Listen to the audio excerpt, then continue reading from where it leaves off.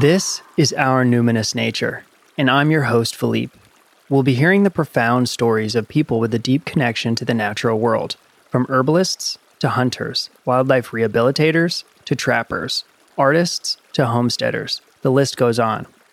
My hope is to thread a needle that weaves together the many nature-related passions through stories of reverence. In nature, I found meaning, a richness for life that grows with each new day. Maybe you feel the same, or maybe you long to.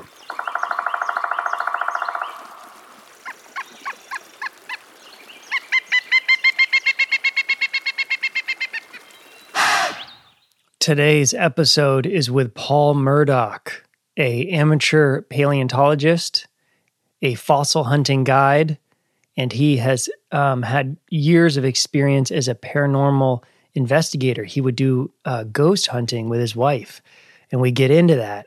So you got to stick around for like 2/3 of this podcast until we get into the ghost hunting. And Paul tells, I'm just going to go ahead and say, Paul tells the best ghost story I've ever had someone tell me. And it's an archaeological ghost story about him working at a archaeological dig site and uncovering a crime. And so, wow, totally powerful story. But before we get in that, this whole podcast is going to be about fossils. So if you're interested in ancient natural history, this is an awesome one. I mean, Paul is just an incredible educator and really riveting in the way that he speaks about his passion. And so we're going to be learning all about the Chesapeake Bay, its ancient past, and the creatures that have called the bay their home. If you're interested in checking out more about Paul, you can go to his website, which is chaptours.org. His business is called Chesapeake Heritage and Paleontology Tours. So if you like what you hear in this podcast and you're in the Maryland, Virginia, maybe DC area, and you're interested in going out on a tour with him, we're going to go on one because after this podcast, it's obvious how great of a guide he is, even though we haven't gone on a tour yet. But if you're interested, go and reach out over there. And I'm assuming that even on one tour, you're going to be able to find at least something that will connect you to 15 million years ago. So this is the first of at least 4 Chesapeake Bay themed episodes. It's going to be at least the beginning of the summer. Maybe it'll become extended. But basically, I've been working for like 3 months on a big art project, painting the side of a building in the closest town that we live in, Front Royal, Virginia. I've been doing a big mural, and I finally wrapped up the job. Vivian, my girlfriend, she has been doing a big ceramics gig for a renowned local restaurant. So we both just finished these big gigs and we were like, let's take a vacation. She is from New Zealand and she was really pining for the sea. So I thought, well, you know, as a kid, I'd go down to Chesapeake. As a kid, I'd go to Chincoteague, which looks out into the Atlantic Ocean, but it's, you know, it's on the eastern shore. And so I thought, well, why don't we do a Chesapeake Bay themed 4 or 5 day vacation? And I'm going to tell a story about our trip, which has everything to do with today's guest, but basically just starting to learn before we headed out on our trip, just learning about the history of the bay, the culture around the bay. I've become fascinated by it. So I've decided to make this series of this podcast all about the bay. So this is the first episode with a fossil hunter.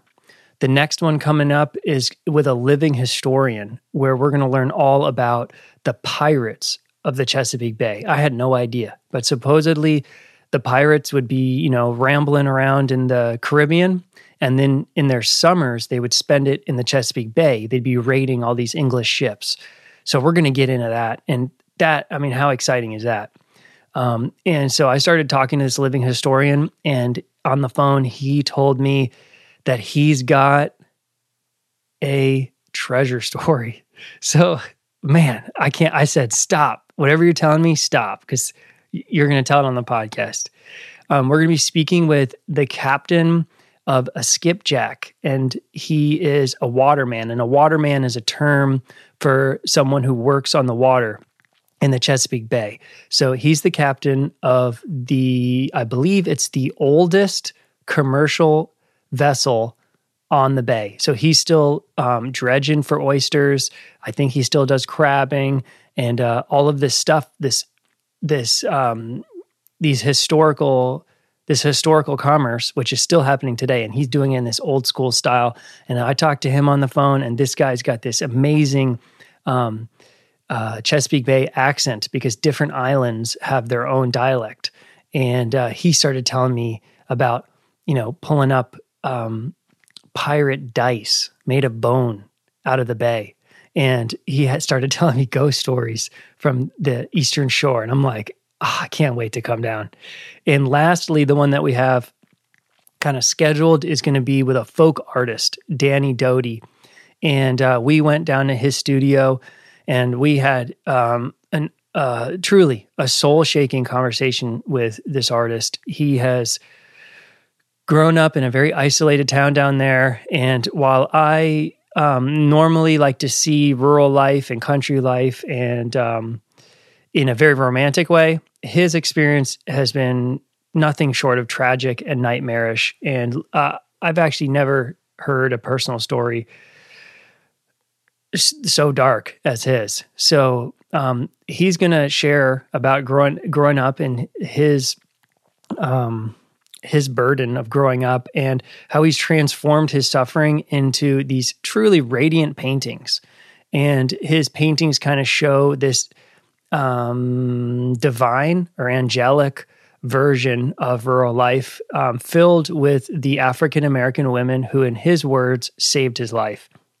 So if I can keep going with the Chesapeake Bay as a theme, there's a decoy carver that I wanted to interview. He's not going to be available till later in the year, but supposedly decoy carving is considered the first and truly indigenous, and by that meaning coming from the indigenous American folk art. Supposedly all other folk art in America has stems to Europe, I'm assuming, whereas supposedly duck decoy carving is truly American, originating when the settlers got here. They were inspired by the Native Americans because Native Americans were making decoys out of reeds and out of actually preserved skins for hunting.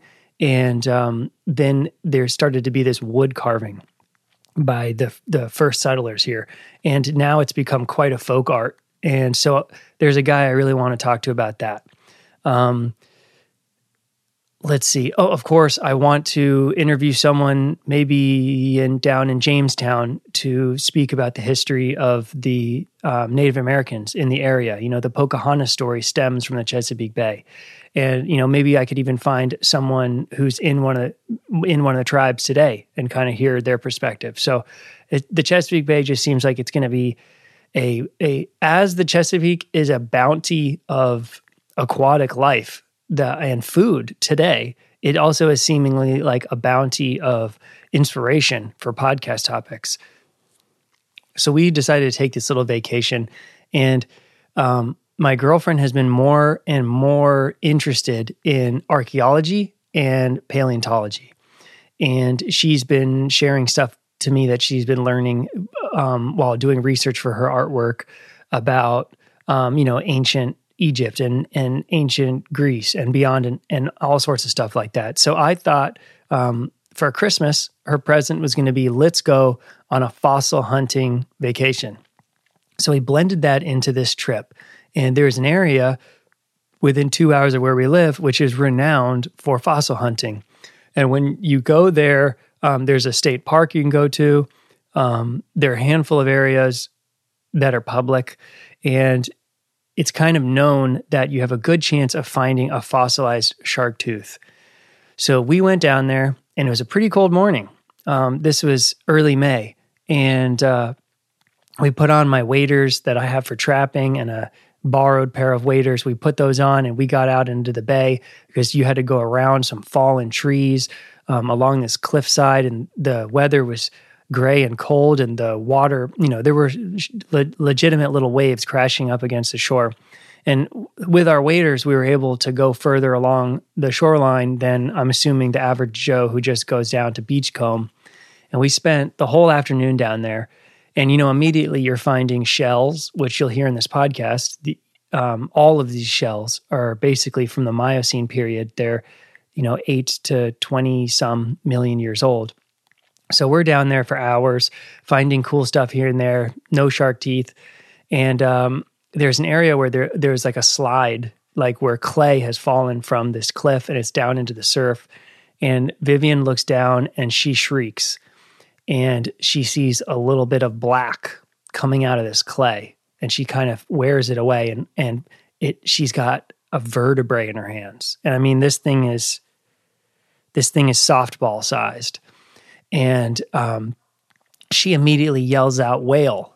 And that's just her intuitive feeling, whale. And I mean, to me, I don't know very much about this topic until we started researching all about it. So I'm just like, okay, wow. Like whatever you found, wow. And she is just blown away. It's obvious it's a fossil because of the blackness of it. At that moment, we've got a mystery in our hands, even though she has this feeling that it's a whale. And I just couldn't believe this for our first ever fossil hunt. And we found a bunch of other really cool stuff, but that was very obviously the prize, the treasure. The next morning, we went to the Calvert Marine Museum, where we actually asked if there was a paleontologist there that we could speak to so we could have our piece ID'd. And we were able to speak with Victor over there. Shout out to Victor, thank you.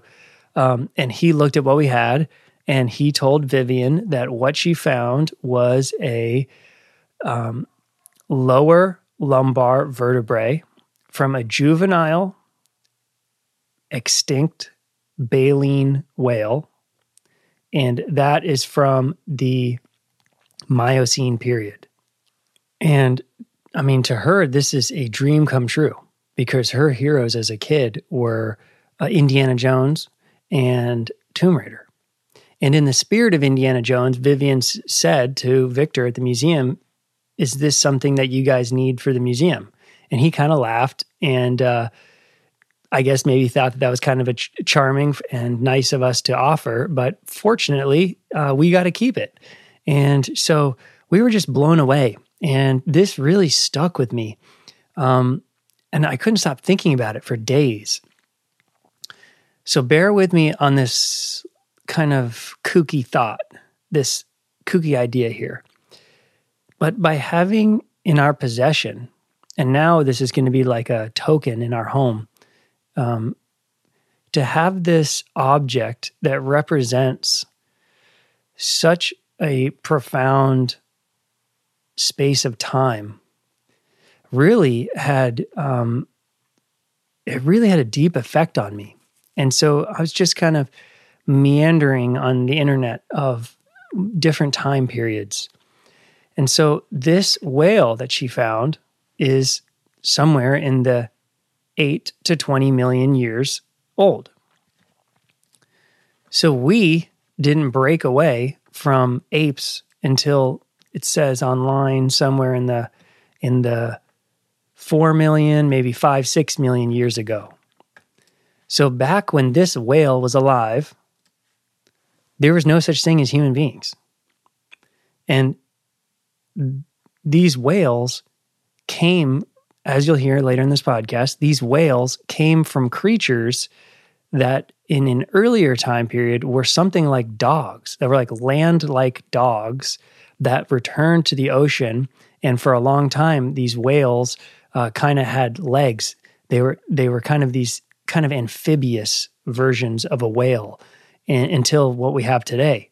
So just the idea of the evolution of things. So I'm thinking, if this whale was out there and it couldn't possibly conceive what would come of an ape, which we are today, and Vivian, a human, finding this bone, then what in 8 million years from now could find our bones? Like, what could it be? I mean, could something evolve from a lizard or of a cat or our pet dog? could something of such intelligence in 8 million years evolve out of our cat that finds us, our bones, in 8 million years and finds it of interest? So I know that's a bit of a kooky thought, but it has consumed me. Well, Paul is an incredible guest, so I'll shut up and let's get into learning all about the Miocene era and the glory of the Chesapeake Bay.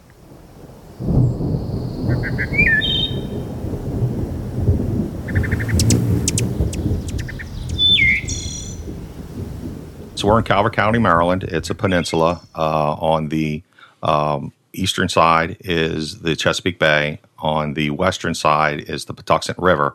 And maybe about 15 miles south of here is when the Patuxent River does dump out into the Chesapeake. Down there is the naval station. So if people remember the Tom Clancy novels, he does a lot of talk about sub and things like that. Well, that is the base he's describing in a bunch of his novels. If you did a straight shot over to the eastern shore of Maryland, we're pretty much right in line with Ocean City, Maryland, Ocean City, Maryland. So this has historically been a very rural area. There still are a lot of farming going on down here. You notice as you drive down, basically once you get into Calvert County, there are no billboards. They really want to keep it rural. They have town centers that are set up about 7-8 miles apart, and in between is nothing but farmer's field, whether it's corn or soybean or what is that called? It's that small plant, gum. I forget the name of it.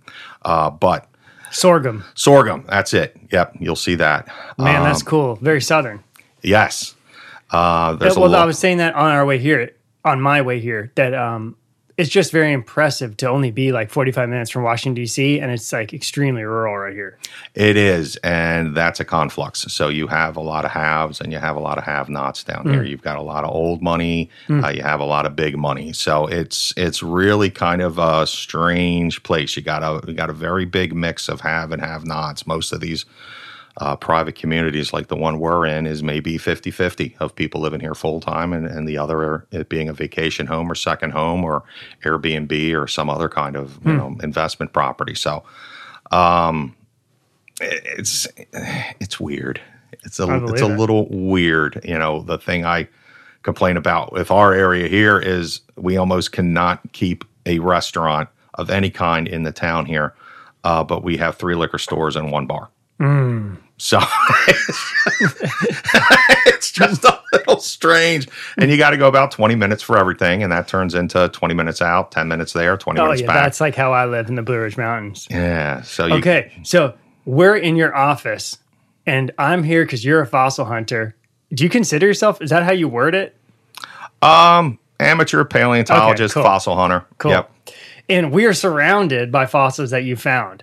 So the whole theme of this podcast is obviously going to be fossils. So it would be cool at some point to go over some stuff here in your office. Like right now I'm sitting, I would say 4 inches from my mouse is a megalodon tooth from, 20 million years. Well, give or take. So that was something a friend gave me. But before we get into that, though, because we just you gave us a little synopsis of this region. So let's get right in the fossils. Okay. Why is this a great spot for fossils? From the little that I've been studying, because we came here to fossil hunt because my girlfriend's super interested in this. Okay. It appears, and feel free to tell me if I'm wrong, that this is one of the best spots on the East Coast for fossil hunting. I would agree with that. So why? What makes this area so great is there's a very large expanse area. And the main reason is it's naturally eroding. So the reason why is long and complex. It involves roughly 35 million years of natural history. And I'm not just saying, as in marine history, it's natural history. So if there wasn't the boloid, or some people call it a comet impact off of Norfolk, that would have reshaped all the rivers around here. So I saw that in a documentary, that the reason the Chesapeake Bay is shaped this way is it's got nailed by a comet. Yes. Can you elaborate on that a little bit? Because I found that extremely interesting. So what's basically happened is a comet crashed off of Norfolk around 35 million years ago, and it impacted with such great force that if you're looking on a map of the eastern United States, you'll notice that almost all the major rivers go from a northwest to dumping out at a southeast. That doesn't happen here. It hit with such force that it set out these shock waves and ripples that actually redirected all the rivers to empty up, a sharp turn back to the northeast. So that shock wave, is still part of the reason why we have the Chesapeake Bay today. It fractured the water tables down there at Norfolk, so they do not have fresh water at Norfolk. All their underground aquifers were fractured, and then the salt water came in. So they've got to ship in their water, or they've got to put in desalination plants. Even as little as less than 20 years ago, there's still the Powhatan Indian Nation still down there. Powhatan, or Powhatan, however you want to say it. That's also the namesake of Matawaca here. Pocahontas was Powhatan, and her name was Matawaca or Matoka. Oh, I didn't realize that. Yeah. So what you just referenced is a campsite where my girlfriend and I stayed, where we overlooked the bay. Yep. So it's a very popular campsite. People have come here for years. Odds are, if you did a geology course on the East Coast, you went there to do some of your field work. But where I was getting at was, as little as 20 years ago, the city down there tried to sue the Powhatans or Powhatans off of their land to steal their water. So it's become, people think all that's behind us, and it's not. Wow. So, you still have that going on. You still have, pipelines going through Indian lands, and you got all that stuff. But that was the first thing that started to develop. The second thing was that redirect caused the Eastern Shore to actually stay sort of stabilized. It redirected the Susquehanna River, and that's really all that the Chesapeake Bay is the swollen Susquehanna River. So at certain points of time, that might have been just reduced to a channel, and then the river's going directly out to the sea. Well, now we do have water rising, and it's been a stabilized kind of bay for several thousand years now. But in the past, when you go back to like 20-some million years ago, there were almost no water at either poles. There was no ice. It was all water in the ocean. So this became way more than just an embayment. This was kind of an inland sea. And this, through the fossil deposits, went all the way out to Richmond. So there are some places, the Virginia Museum of Natural History has their Carmel Church Quarry, which is off of exit 104 of Route 95. And there's whale fossils to be found there. You're saying that the water was going all the way to Richmond? Yes. Wow. Yeah. So this was a huge embayment. And the different kinds of depth of the water, the heat of the water, basically formed these layers that we see here. But first you had to have that impact that kind of redirected the rivers, that redirected how things are done here. What really helped develop the cliffs was the last ice age. So when you had that mile plus thick of ice that stalled out to the north of here, about when is that? I think that was about 10 to 20. I'm not great on my geological 1,000 times. or million? 1,000. 1,000. So what that did was, as that mile-long sheet of ice is coming, it's pushing up the land in front of it. And it's actually forcing ripples to go. And that's what we have here with Calvert Cliffs. So that's when you see how it kind of undulates up and down, up and down. That's what kind of pushed all these marine sediments up a little bit further. So now that they are actively eroding. And what's keeping them eroding at kind of just a straight cliff face is the protection that the Eastern Shore provides. So if the Eastern Shore wasn't there, you would have protection from just the sea environment. From just the sea waves. So here, people will tell you, if you've been out on the bay, it can be beautifully flat calm, and 2 minutes, 2 hours later, you're dealing with white caps and gale warnings, and it can be a dangerous spot. The bay makes its own weather due to how shallow it is and how warm the water gets. But waves don't usually get 3 to 4 feet.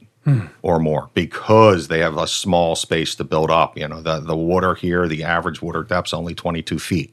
Now, the channel gets over 120, but the average water depth across the whole Chesapeake is 22. Well, when you have that Eastern Shore blocking the Atlantic from coming in here, you're not getting 7-foot, 10-foot big waves. So it's allowing these cliffs to just slowly to keep eroding, straight up and down, and that's where the fossils are coming out of, either the cliffs themselves or the layers that are out in front of the cliffs, because all that is marine. So for me to just fully understand as a complete layman, the reason it's such a great spot is because the erosion is accessible and it's kind of a controlled erosion over long periods of time. Yep. So why the fossils are so good here is they're marine fossils, first of all. So, the step to become a fossil is you've got to die, you've got to become buried, you've got to have something not eat you or tear through you. Oxygen will cause a quick decay. But when you're already in a marine environment, you just naturally float down to the bottom, and then you get covered up with stuff. So marine fossils get covered and created a lot quicker than something on the land. So that's why most of the land fossils are found, in stream banks or something else where there's a flooding event. Oh, something had to have happened to bury them. It just, if you're laying either out, like in a bog or in sediment, it's like a river, a river flood, something like that. Now they can happen out where something collapses on them. But it's got to be something where you're covered rather quickly, and most of the time that's water providing that. So you've got a lot of things here. You've got a very long period of time going on here. What's really cool about this is most of these layers are continuous, and what I mean by that is a lot of times there's a drastic event in between these changes, and an area can get scrubbed off. And then we call that a lag layer, meaning, hey, all the smaller things have gotten pulled off and the lag is left behind, those heavier things. I think there's maybe only one or two potential lag deposits along the whole Calvert Cliffs here. So we talk about, the Calvert Cliffs being 30 miles.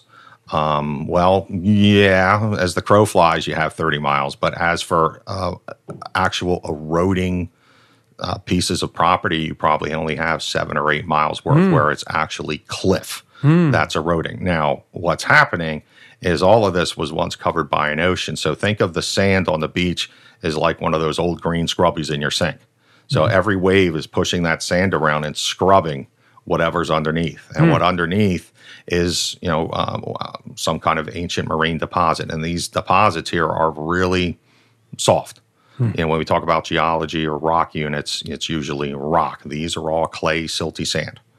Very easy to erode. So that sand erosion is going to pull away all that material and then leave behind the heavier things, the bones, the teeth. It will erode them down too. Yeah, interesting. But it will expose them before they get deteriorated and eroded. So, that's the big reason why there is so much here is just the continuous of it. There's roughly over 10 million years, give or take, of a whole ecosystem being preserved, and each one of these layers in here is preserving its own minor ecosystem. So the water's either a little deeper, a little shallower, a little warmer, a little offshore. The neat thing about these layers is that they're roughly a couple 100,000 years. We tell people it's maybe a 500,000 year each layer. That's not entirely accurate, but it's close. Mammals, we evolve every 1 or 2 million years. So you go from one beach, and then, there's going to be a lot of sand or beach going to the next beach where the cliffs pop up. Well, now you're another 2 million years either back in time or closer to our time. Totally different ecosystems. You will not find the same mammals, the same whales, the same dolphins at that beach that you will at the other. They've been replaced. You will find a lot of the same sharks, but even they are changing because either the water depth, a bigger shark can't be in shallow water, or if you're at a place where it is shallow, you're not going to find a whole lot of bigger shark teeth, megs, makos. But where it's a deeper water and you find bigger whale bones, well, then, you probably are going to find a bigger shark. So that was awesome. Now from my understanding, the fossils here are mainly or totally of the Miocene period? Yes. And so I had to go look at what the hell that means. So what is the Miocene period? And also for someone that doesn't have too much knowledge regarding ancient creatures, like, can you kind of put the Miocene in an easy way to understand, like, where it is in geological history, I guess? All right. Like, here are dinosaurs, here are human beings. Where's the Miocene period in there? So dinosaurs died out roughly 66, 65 million years ago. Okay. There are dinosaurs in Maryland. Very rarely do you find actual dinosaur bones. If you do, it's usually teeth. But most of all, the most common dinosaur fossil here is a trace fossil. It's a footprint. And I actually have one of those. Describe a trace fossil, because I thought this was very cool. Okay, so a trace fossil. So technically, a fossil, the definition is anything that's more than 10,000 years old that preserves a trace of life. So most people think of things as teeth and bones, but it can be an imprint. It can be a leaf print. It could be a footprint. It could even be a preserved track in mud of a snail or a worm. So a fossil is something that leaves behind. And that's called a trace fossil. And that's a trace fossil. We found, so in that clay along the cliffs, I found a chunk of clay with a beautiful imprint of like a shell, yes. like a clam or something. Yes. And it's just gorgeous. Yeah, so there is a layer here along the cliffs where it went from a deeper water, and a lot of the ones in that layer are more of a scallop rather than a clam. So scallops are more deep water, clams are more fresh water. And apparently there was a big regression, meaning that the sea went out, and these were laid exposed for quite some time. So what happens is the impression or trace of that fossil is there, but the shell, the animal itself, has degraded due to the presence of oxygen and other factors.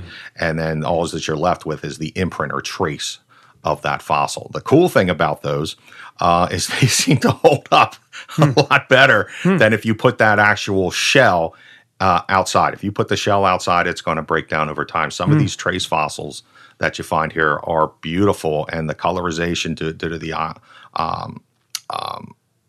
iron and other mineral deposits in there, they look great out like a rock garden or something. That's like cool. That. So yeah. So I derailed you. So back to dinosaurs in the Miocene period. Okay. So Miocene starts technically. So there's another period in between. After the dinosaurs, there's called the Age of Mammals, and then there's the Oligocene, which stops at about, I think it starts at around 32 million years. I should have looked all this up. Miocene starts at around 22 million years, and then stops at roughly around 8 to 10. So Maryland here, where we're at in Calvert Cliffs, preserves a great deal of the Miocene, almost all of it. We are missing the tail end of it. Then there were some other units that are actually preserved over in Virginia. What is that called? There's the Yorktown, and there's another layer before that is preserved over on the Potomac River. It's a lag deposit. The name just escapes me right now. But Yorktown, that's where the bigger megs. That's where megs that we're pretty sure reach their maximum size. What is meg? A megalodon? Megalodon. Okay. Yeah. And a megalodon, for those who don't know, it's a giant shark? Yes. Yeah. So it's a giant shark, probably the largest shark that ever lived. Originally, their teeth, when they were found in Italy, were thought to be, they called them dragon tongue stones because they thought they were giant fangs off of a big snake. Oh, my God. So over or a time, dragon. Yeah. Wow. We were watching this documentary about salamanders, which have incredible like medieval folklore. And there was a salamander that was all white that would live in these caves in maybe Italy, somewhere in medieval Europe. And every once in a while, one of these salamanders would wash out of the cave, and the medieval villagers thought that they were baby dragons. So I actually did want to ask that at some point. Maybe we can loop back around. If you have any knowledge of how ancient people, what they might have thought, what did the Native Americans, or, before we understood it through the, I guess, scientific framework, I'm so curious, how did ancient people, what was their experience or thoughts when they found these things? I'm so curious about that. So when Captain Smith did come up through the Chesapeake, and I believe he made 3 trips. What years? This is 16. This is 1600s. You mean John Smith? John Smith. Right. Yeah. The Pocahontas story. Yes. What did I say? No, you said Smith. Okay. I just wasn't sure that we were talking about the same thing. Yes. So when he actually came up through here, he did see bones in the cliffs and claimed to have, said that there were giants and monsters. Oh, yeah. So I'm not getting that quote exactly 100%, but that's basically what he said was, there were some monsters here because he could see them in the cliff and possibly laying out on the beach because we're kind of at a later stage of collecting. Now people know about this.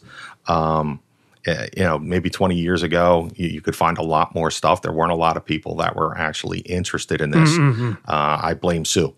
So Sue the T-Rex, I think, really got people. What's that? So Sue is named after Sue Hendricks. She found one of the most complete T-Rexes ever found, and it got into a very litigious court battle. Was this out west? Yeah, McDonald's ended up buying it, and now it's on display at the Field Museum. But it basically, there were these guys who went out and fossil hunted, and they would make handshake deals with ranchers and, would pay, kind of more than what the average amount would be. But then that was the deal if they found something that was theirs. So it's the risk they took. And then what happened is they actually found this nearly complete T-Rex, and the rancher welched on the handshake deal, even though he cashed the check. He welched on the deal, and it ended up. There's a whole book written about it. The guy actually went to jail because they whether his records were inaccurate or whether he was intentionally deceptive. He ended up having fossils, I believe, in his collection that he was selling that was from BLM land, Bureau Land Management out west. And it was nasty. It was this huge thing. And then eventually McDonald's bought it and then donated it. But I think the skeleton at the time went for I forget how many millions of dollars. But it really awakened people's eyes. So this sparked a fossil hunting craze? Yes. And now, some of the same stuff is going. Montana Supreme Court just decided. Now, again, this is Montana, so this does not have anything to do with the rest of the United States, but the Montana Supreme Court just decided that fossils are fossils. They are not minerals. So somebody was actually trying to say that, well, I sold the land, but I didn't sell the mineral rights. So when they found this, it was actually a battling dinosaur, a meat eater and a plant eater, preserved, embraced in apparent combat. He wanted that back because he said he had mineral rights. So it went all the way to the Montana Supreme Court. And some of the people around here are still trying to do that. Trying to say that, it's a mineral, it's mine.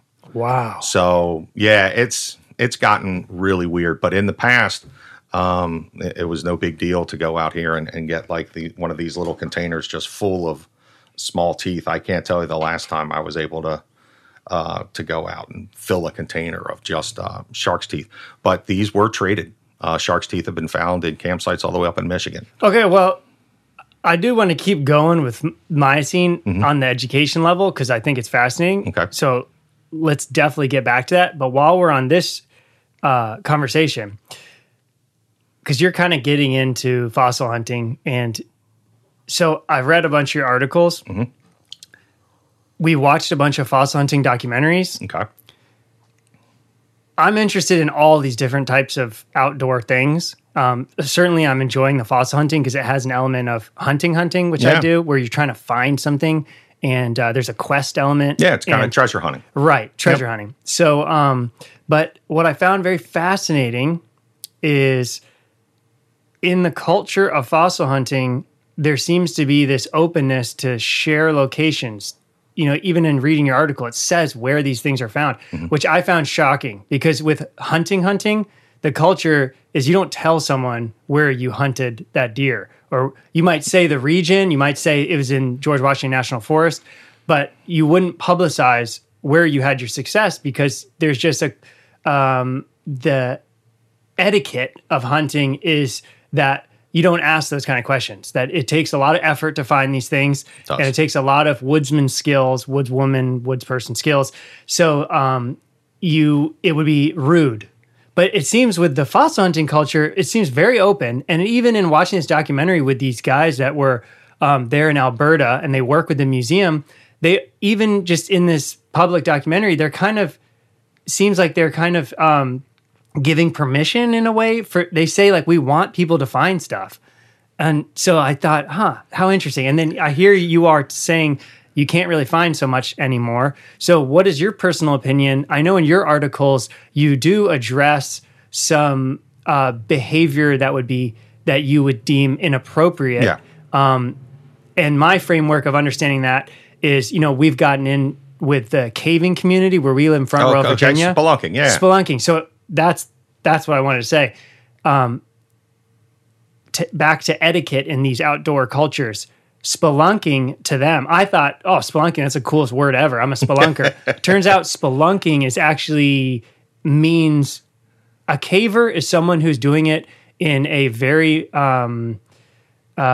mature and what's the Every right? time you enter a cave, you're disturbing the habitat. Right. So a caver is someone who's doing it in a with a lot of education and rules and conservation minded. A spelunker is someone who's kind of haphazardly going in there, not following rules, probably mistreating the cave.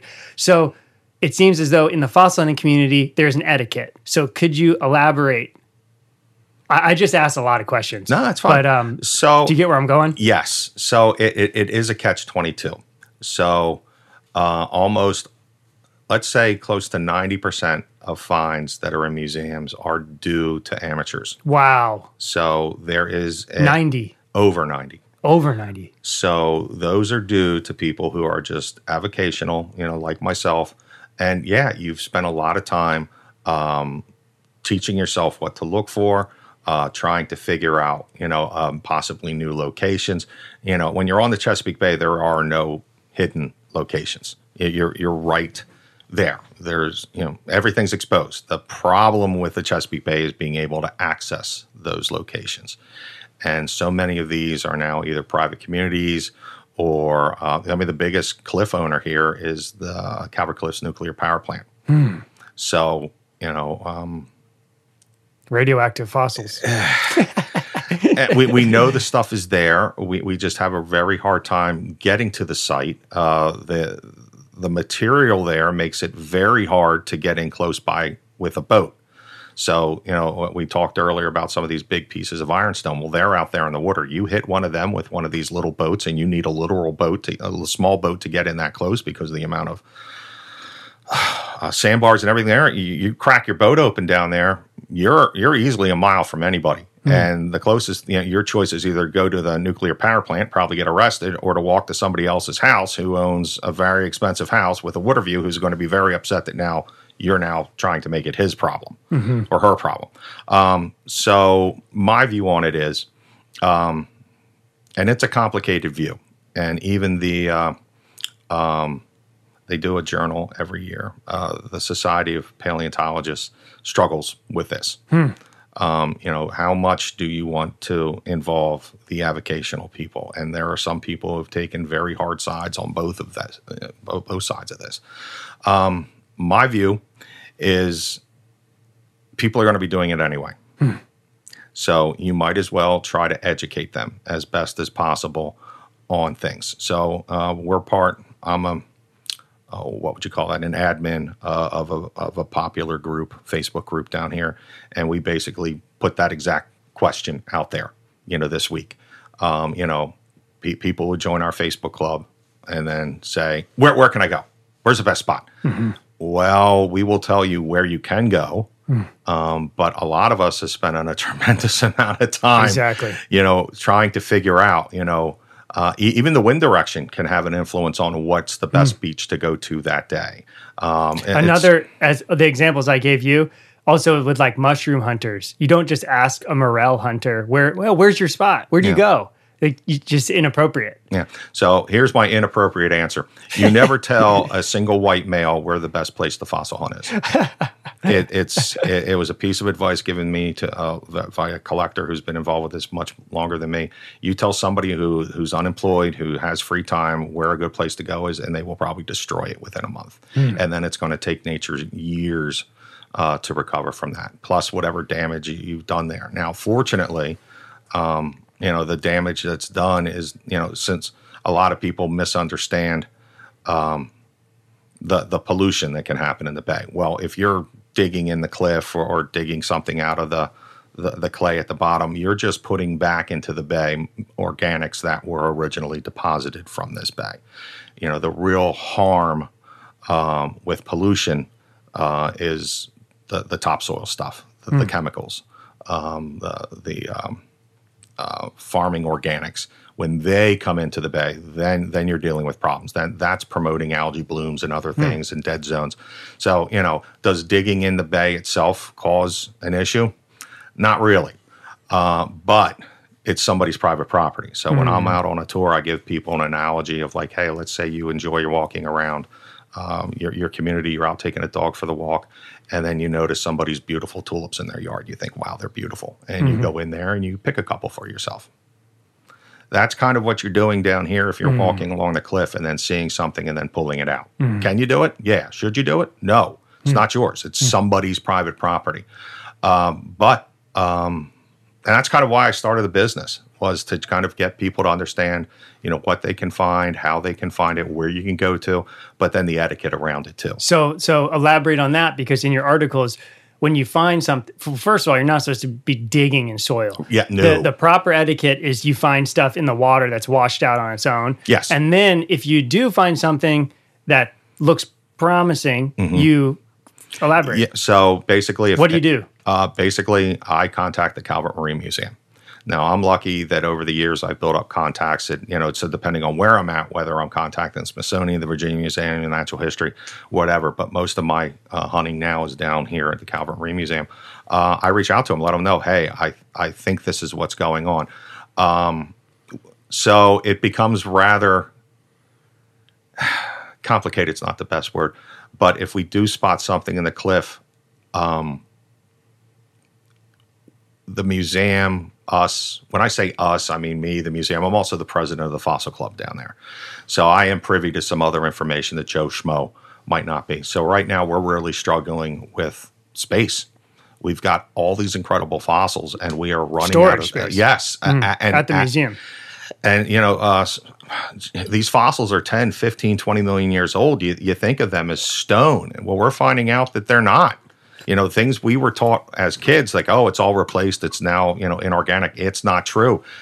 You need to really have a specialized environment. You need to spend a tremendous amount of time preparing these things, adding preservatives to them, building specialized plaster jackets to hold them, and then you're keeping them in an environment that's, a steady temperature, a low humidity. Because they'll deteriorate. Yes. Wow. So we're getting a little more picky. So, with what they bring into the collection, what we're going to try to even quarry into the collection. So, now a lot of the times, what you see is a mass of bones sticking out, ribs or vertebra. They're cool. Don't get me wrong. They're very cool and they can still tell a story. They might still have bite marks on it. They might have shown a fracture that's now healed, or maybe they're arthritic. They get arthritis just like we do. So these bones have stories to tell. But if we're looking for something that's potentially going to tell a species level, that's in the skull. And it's not in the cool part of the skull, which is the front with the teeth and all that. It's the back third. So the back third of the skull is where the ear bones would be, the nasals would be, where the connection of the jaw would be, and that's where really science is focused on that developmental part of the animal to be able to tell, okay, what species is it, if not species, family. So we're primarily looking for skulls. Good news, skull's usually the biggest piece of bone. Bad news, especially with some of these dolphins and whales, is they get incredibly thin, the front two-thirds. So they're usually poorly preserved. So it's one of these things where we just want to keep an eye on some of these things. So, you spot a piece of bone, you let it go. But if you realize, okay, this is the back of the skull, or it's something a little more different, then maybe we will come out. And then the museum might still even decide, we might wait on this. And we have, the museum has not quarried out specimens because we thought it was too dangerous. There was a tree maybe hanging overhead. For collapses, because they're sticking out of a cliff. Or the cliff itself is already fractured and hanging 2-3 inches away. We've done a bunch of excavations wearing hard hats because we've been, worried about some stuff coming down. And just to be clear, you're not allowed, the average person is not allowed to be digging in a cliff. No, you absolutely. So that is something for the museum. And now, that's up to that property owner. And okay. So that is entire. Now there is some argument there too. So the Maryland DNR might try to say that they own the first foot of everything. So I don't believe that. It's the property owner. So the museum will research who pays taxes on that property and reach out for permission. I would say our success rate of actually being able to quarry a specimen is somewhere around 20-25%, and that is due to either the property owner saying no, or by the time we've been able to find out and get in touch and the property owner's gotten back with us, it's deteriorated out. Or by the time all that's happened, just nature. The waves have hit it, it has fallen out into the bay, or somebody else has now come along and dug it out. So we have a pretty low success rate with actually being able to get permission for stuff. Now, if it hits the beach and it's in a block, okay, that's a slightly different story. But then, if the rest of it's up in the cliff, now you got to worry about trying to get permission for that. But we've been lucky that there have been over the years a number of people who have just been great. We'd be able to call from the beach to the landowner, and they'd be like, "Yep, go get it." Wow. So yeah, we've been very fortunate. So we haven't got. Let's get into this. Can you describe what these creatures were like? What the Miocene creatures that are being found here in the fossil record? What kind of animals were these? Okay. And how can you relate them to animals we have today if someone doesn't know anything about ancient creatures? So again, this was a inland sea. So depending on the water depths, what kind of creatures would have been here. But there was a tremendous amount of stuff. Sharks. And the reason why sharks are the number one fossil found in the world is one shark can lose over 20,000 teeth in its lifetime. So that's why there's so many shark's teeth here, is this was a fully marine environment, or at least salt. There's actually one layer to the south where it actually is switched to freshwater and brackish and then switched back again. So all of this is a marine environment. So you have a lot of those things. You've got whales. You've got all these different species of sharks. You've got dolphins. You've got rays. You've got everything that you would find basically in the ocean today, except things are a little flipped. Megalodon, huge. Could have been. Now again, that's a shark. Yeah, the megalodon's that super predator shark. It's reaching its maximum size after our time period here, but it easily was in the 40 to 50 foot range in the Miocene, easily. So an enormous great white type thing. Yeah, but even a little, we think even a little thicker. And then the whales, though, are much smaller. So smaller than our absolutely. whales today. And fascinating. Much smaller, and smaller than the megalodon at this time. Wow. So the biggest. So the sharks would have been eating all these whales. Yes. Wow. Yeah. So, and they were, so when you see Discovery Channel now of a great white, coming up and slamming into a seal and then circling it and waiting for it to die, megalodons didn't have to do that to even whales. They would slam into a whale and eat you alive like a lion would a zebra. They didn't care. Their teeth are super thick. They have huge splayed uppers. They have tremendously wide lowers that were just meant to grab meat. You're pointing to a tooth that's like literally almost the size of my hand here. So that's a large upper.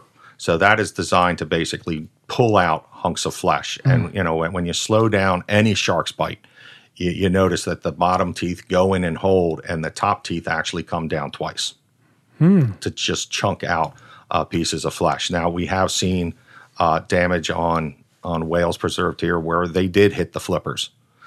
They did hit the tail. So, maybe they were trying to disable them as well as like what a great white would do to a seal. But these things, their teeth are built totally different than a great white. And they were just made to just chew everything up, the bone, everything. So cool. The biggest whale I think that's ever been found along the Calvert Cliffs is somewhere around 30 feet. Wow. Great white would have easily been really small compared to today. Yeah. So fascinating. And the difference between whale and dolphin is literally just body length. Huh. So I think the line in the sand is somewhere around 24 feet. So they talk about killer whales, but they're actually dolphins. So there really is no biological other than length. I didn't know that at all. Whale versus dolphin. And the dolphins around here at this time changed variously. They were totally experimenting with different body types. So in the early Miocene, the Calvert part. So when we talk about Calvert Cliffs, broken up, it's actually three different geological units. The oldest is the Calvert. Where we're situated and where Madawaska is in the middle, or the Choptank Formation. And then the earlier, the period that's about 8 to 10 million years, is the St. Mary's Formation. So in the earlier Calvert Formation, almost all the dolphins had these extremely long snouts. If you saw it today, you might think that's the weirdest looking dolphin swordfish combination you've ever saw. There was a whole family. That's a good of way them. to visualize that. There's a whole different clade of those things, and then they stop. And then things get more modern-ish looking, but still a little bit longer than the average in their snout, the front part, their nose. And then, but even during that time, you've got ranges of dolphins that are over 20 feet to little tiny adult dolphins that are only 4 foot long. So cool. And some are focusing on fish, and others have big conical teeth. Like the first time you see it, you're probably thinking, my God, that has to be a crocodile or something, but it's not. It's a dolphin. So, what is that eating? Is that eating other dolphins? Is that eating just bigger fish? Was it fast enough to catch that fish? And it's really cool. It's extremely cool. And, the neat thing for fossil hunters now is that the first 100-some years that this area has been collected has all been the northern third.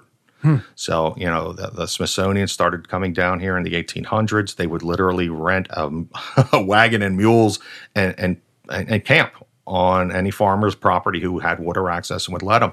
And then they collect for two weeks and then take it back. This was undeveloped down here. There were wharves here. So you had, something from your plantation to get to the wharf, but there was no big road coming all the way down. It was quite a trek.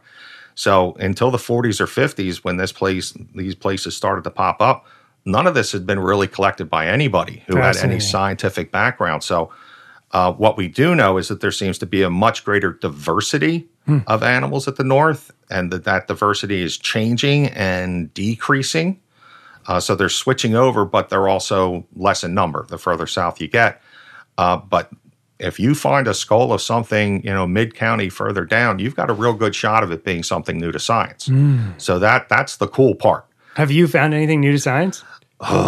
So I've got 2 things that, knock on wood, are going to be written up as new in this booklet that the Stephen Godfrey, the paleontologist at the Marine Museum, is working on. So he realized a couple of years ago that nobody has done a recap of any of the animals found down here in the last 100 years. So he thought, I'll write a book.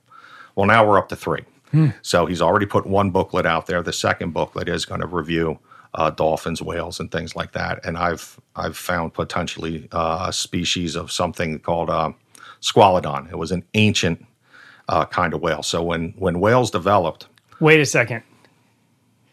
I was going to ask you... Your face looks stunned. Well, I was going to ask you that maybe this would be a good time to go into a story.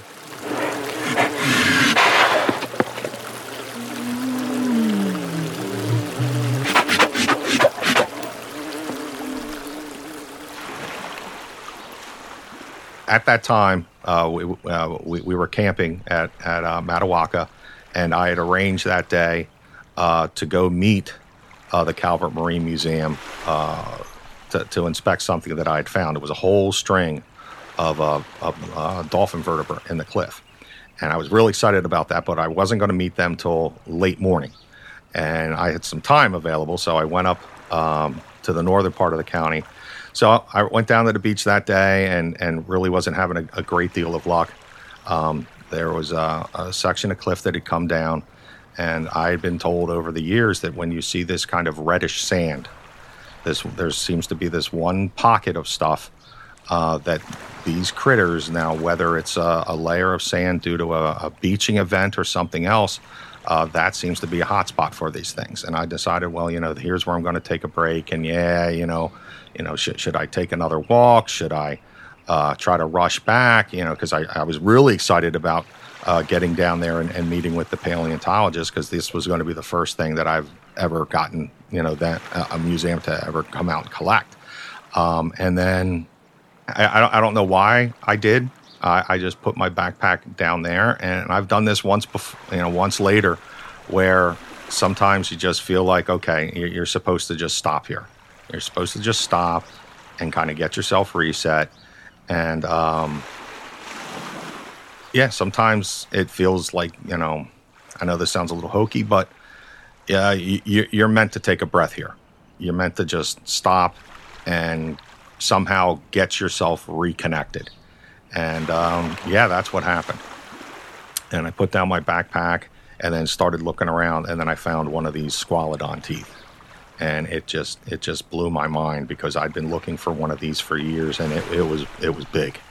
So then I started scooting around a little bit more, and then started finding more bone of this thing, and realized, oh my God, I've got the back of the skull to one of these critters. And then looked up in the cliff, and I could see what I thought was more bone sticking out. And I probably squealed like a little kid. Squalodon was probably a larger sized dolphin. It's one of the true original when the land mammal that went back into the water, and that's what whales were. They were a land mammal that went back into the water. They think it was some kind of doggish, wolf-like kind of creature that had the dual roots in the back of its teeth, and then as they would get closer, these roots would merge. So the original transition from a land mammal to go back to the sea probably happened around 45, 50 million years ago. So some of the best fossils for that are over in Egypt and things like that, called the walking whale. But a lot of them had that same dentition. So the bigger ones, like Basilosaurus and other things, had very similar, but they were more of like a long, elongated lizard kind of looking thing, and they actually called it a lizard. It's not. But more and more whales, even when they were becoming filter feeding, that their teeth were still there. They're still vestigial little teeth that eventually just stop. There's a whole clad of stuff from the Oligocene, especially if people shark's teeth hunt down in the Somerville, South Carolina area. Most of the dolphins down there still retain this kind of dual root kind of thing, and they're all different sizes, all different shapes. Again, nature is just experimenting with body types, but that's how the dentition really still worked for a very long period of time, until it transitioned for most dolphins to these single peg-like teeth, and part of that is just the wear. It's one of a structural flaw with the killer whales. Those teeth just wear down, and modern dolphins don't have that disadvantage. And Squalodon definitely did. A lot of the teeth that you find from Squalodon have been heavily worn, so we're thinking that is from chewing on heavier, larger animals. So, and where the dolphin teeth now are more made for catching fish, not letting something slippery slide out. And then Squalodon eventually has 2 upper and 2 lower tusks, tusk tooth that sticks straight out. Not true tusks in the sense of an elephant, but just these straightforward teeth. It probably was gray on the top, probably had a white belly, but it was just a nasty looking dolphin. It just very large paddles from some of the fossils that I think have been found. And this thing could still smell. So we're not exactly sure. So all whales eventually have lost the sense of smell, but this guy still was able to do it. So is it something that's feeding on carrion? Is it something that is potentially tracking fish? Because schools of fish, this might sound a little funny, fart. And your sense of smell is good enough. You can follow big schools of fish by coming up and smelling where's that coming from, and then go after them. So these things were able to not only smell, but also echolocate too. So these were multi-dimensional creatures, but they are losing out. So I'm not sure if it's because maybe there's a pod dynamic that other dolphins have developed, and these guys are more solitary. That's something I guess we're just going to have to continue to guess at. But that's what has made dolphins so much more successful with feeding and staying up on things than whales, because of that pod dynamic. And I knew I had something special from everything that I knew about them. I knew this was something different. You can find all these different whale teeth and porpoise teeth. You cannot tell a species by the tooth, except for Squalodon, because they are dual rooted, and then they merge as they go forward in the dentition. So I knew it was something. I knew it was Squalodon, and from all the other Squalodon teeth I'd ever seen, these were much bigger. Not just Not really necessarily in the blade or the chewing surface of the tooth. The roots were immense. And then the size of the skull pieces I was finding was at least double the size of what a normal squalodon would have been. Now, this is where you get the squalodons. Is it male? Is it female? Could it be a large adult? Hell, we had Andre the Giant. So, you never know what it could be. And luck really played a good part here because the person at the time at the Virginia Museum of Natural History did his doctorate on squalodon. So we were able to tell pretty much right away that there was something special about this thing. But because it had fallen out and the museum was able to go out and eventually recover most of the pieces of it, we knew we had something, but we didn't have those pieces I talked about earlier. We didn't have a lot of the ear bones. We didn't have any of them. But we had a tremendous amount of the skull. And it took the museum years. So, when you're 100 years ago, a paleontologist would have found one bone and made a paper about it and said, this is a new species. Nowadays, with all the science around it, the reputation, the grant money, all that involved, you really want to make sure that you're absolutely right. So you just don't name something just because you think it is. And because Calvert Cliffs is some of the best Miocene exposure, well, now you got to compare it to any place around the world that also has that. Japan has it. Belgium has it. Italy has it. So you want to make sure you check in with all these other places to make sure that they don't have something sitting in a drawer somewhere that maybe was published or named and you don't know about it because it was such a small piece of literature at the time. But we were able to identify this as something new based not only on the teeth and the size of the skull, but a lot of the positioning of the bones in the skull. Very different than what Calvertensis is. So this is probably going to be a tweener species. So there's a much older, larger squalodon, and then there's the Calvertensis, and this one kind of fits in the middle. That's, I think, where the research is right now. So I'm very excited to see, if this does, in fact, get named. I'm hoping that it does. And it took over 20 years for the Marine Museum to be able to properly research this and to agree with it. So, that was one of these things where sometimes I found, when you're out walking on the beach, sometimes you just get too caught up in wanting to find something or getting inside your own head or thinking about things. And sometimes when you just slow down and just let it happen, it'll happen.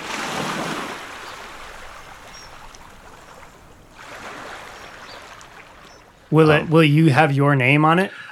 Under penalty of death, I've threatened the paleontologist to do exactly that. I've asked him to name it after my family's name of Murdoch, which actually means sea warrior.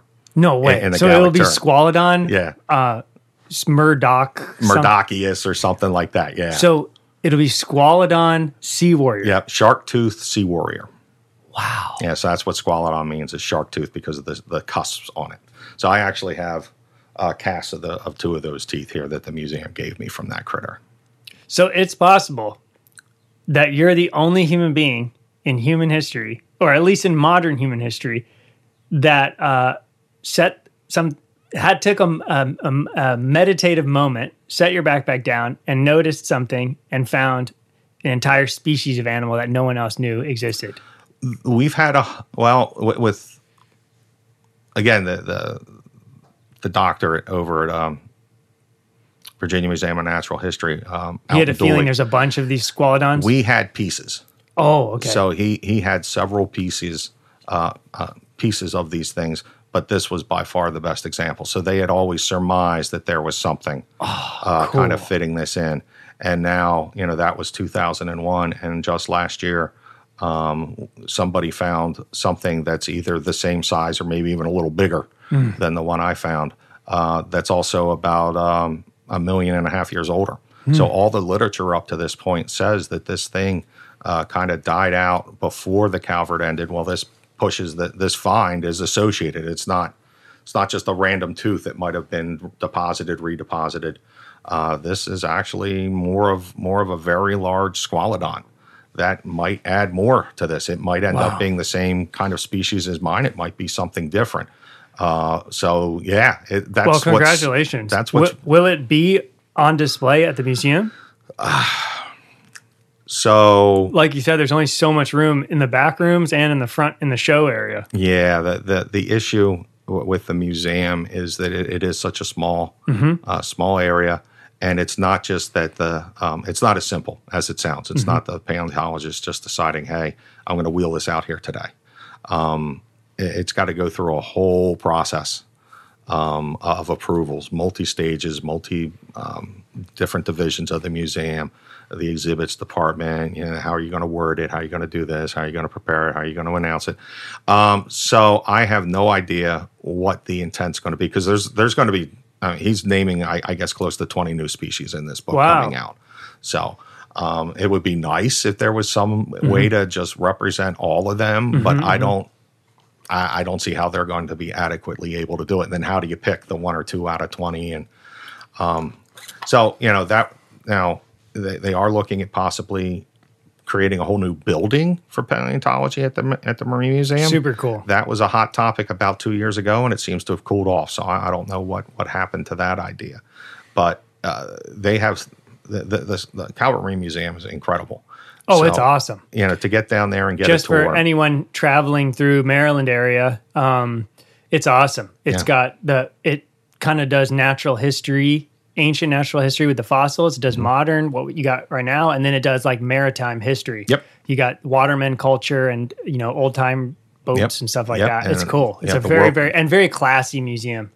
They've cool. done a really good job. Their claim to fame is that they're the only museum in the United States that actually has 2 lighthouses, because they actually do own the Cove Point Lighthouse, and then they have the Drum Point that was moved down there. That's cool. So yeah, it's a beautiful little museum. Beautiful. I just wish there was more of a rotation of things. Display? Yeah. Oh yeah, that makes sense. For the paleo stuff.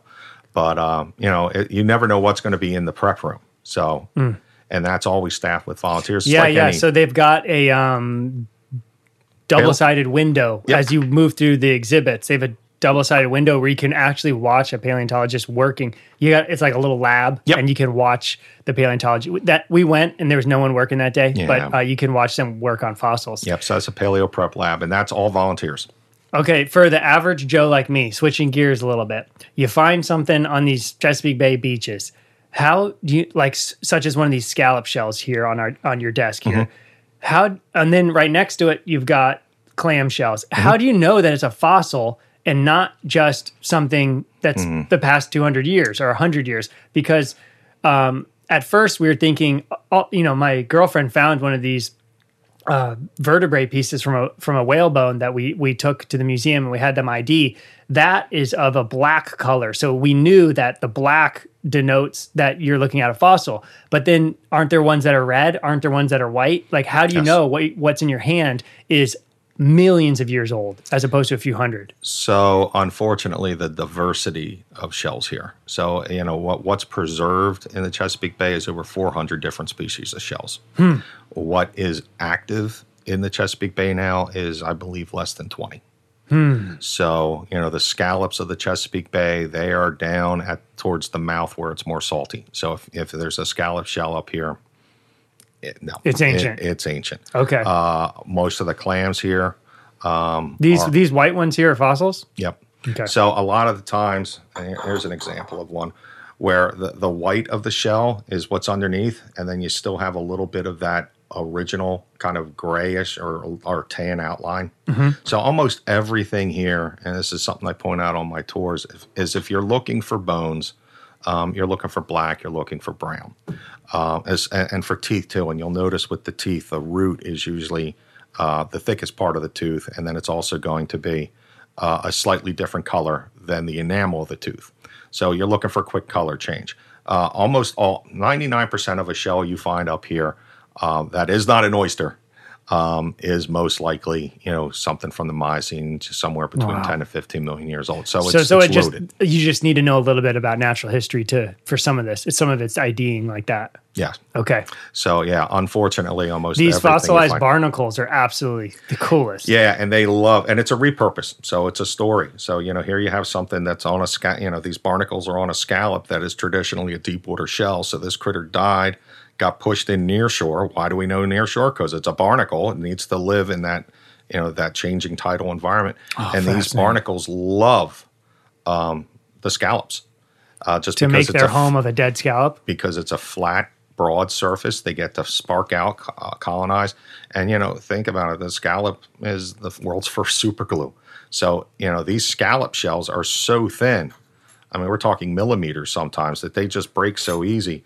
But so if you're walking along the beach and you see a piece of barnacle sticking out, odds are when you pick it up, it's probably attached to one of these scallop shells. And so what you just said there, I think, is so neat because, like you said, you're seeing a bit of a story because you got two lives that have crossed paths. Mm-hmm. You mentioned it very briefly, but you didn't elaborate on sometimes you'll find bones with like shark teeth scratched through them. So that's really cool. If you want to elaborate on that, because the first intro to fossil hunting for me was I interviewed a guy out in Kansas who is, so they're in the Cretaceous period out there, digging for creatures that inhabited an ancient inland sea over there.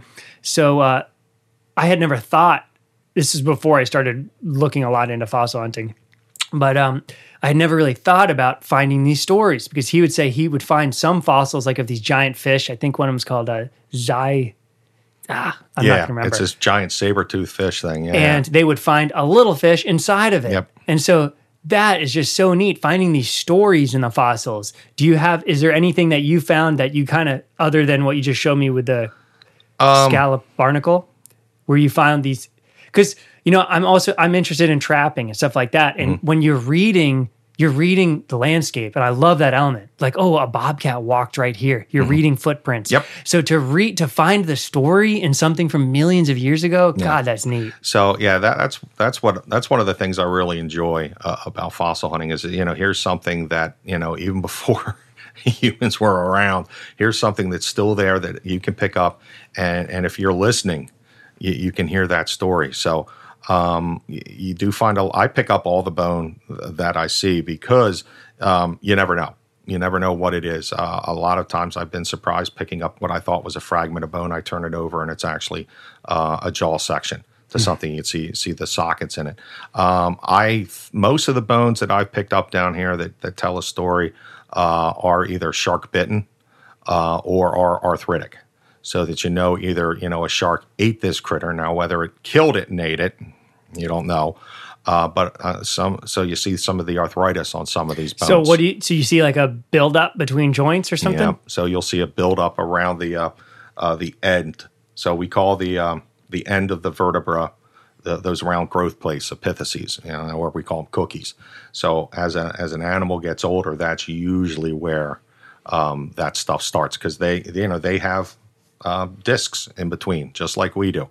And if those herniate, they get broke. There's a really couple nice examples at the museum where something was actually compression fractured and it actually crushed the bone in and then it healed. When I find stuff like that, I've donated it to the museum. So I've got a couple where the rib has actually broken, moved, and then you can see that knot where it's healed together. But almost all the bone down here, if you look at it, is actually tells a story because sharks. I'm not sure how far he got into it when you interviewed the guy in Kansas, but Kansas has given some really good example of shark feeding behavior. Well, sharks are very similar to owls and birds of prey in that they will gobble their food, and they will digest it, but they can't pass it. So these big pieces of bone, they cannot excrete it. They've got to vomit it up. So oh my God. So like the owl pellet is what you're saying.